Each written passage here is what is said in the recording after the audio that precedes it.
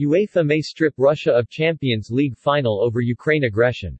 UEFA officials are currently debating whether the showpiece game in European football, a Champions League final, that is due to be played in Russia's St. Petersburg, can still be held there.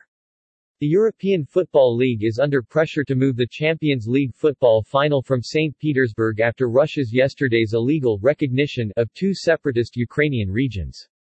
The affair was to be the biggest sporting event in Russia since the 2018 World Cup.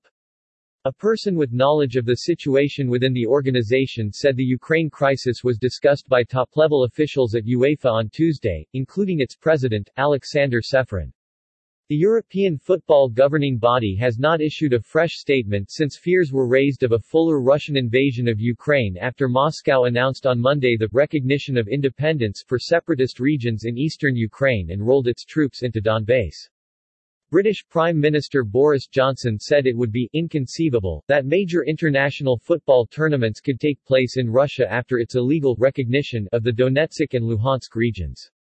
The UKPM made the comments in the House of Commons today when Liberal Democrats leader Ed Davey encouraged the Prime Minister to push for this year's Champions League final to be moved from St. Petersburg. It is absolutely vital in this critical moment that President Putin understands that what he is doing is going to be a disaster for Russia, Johnson said.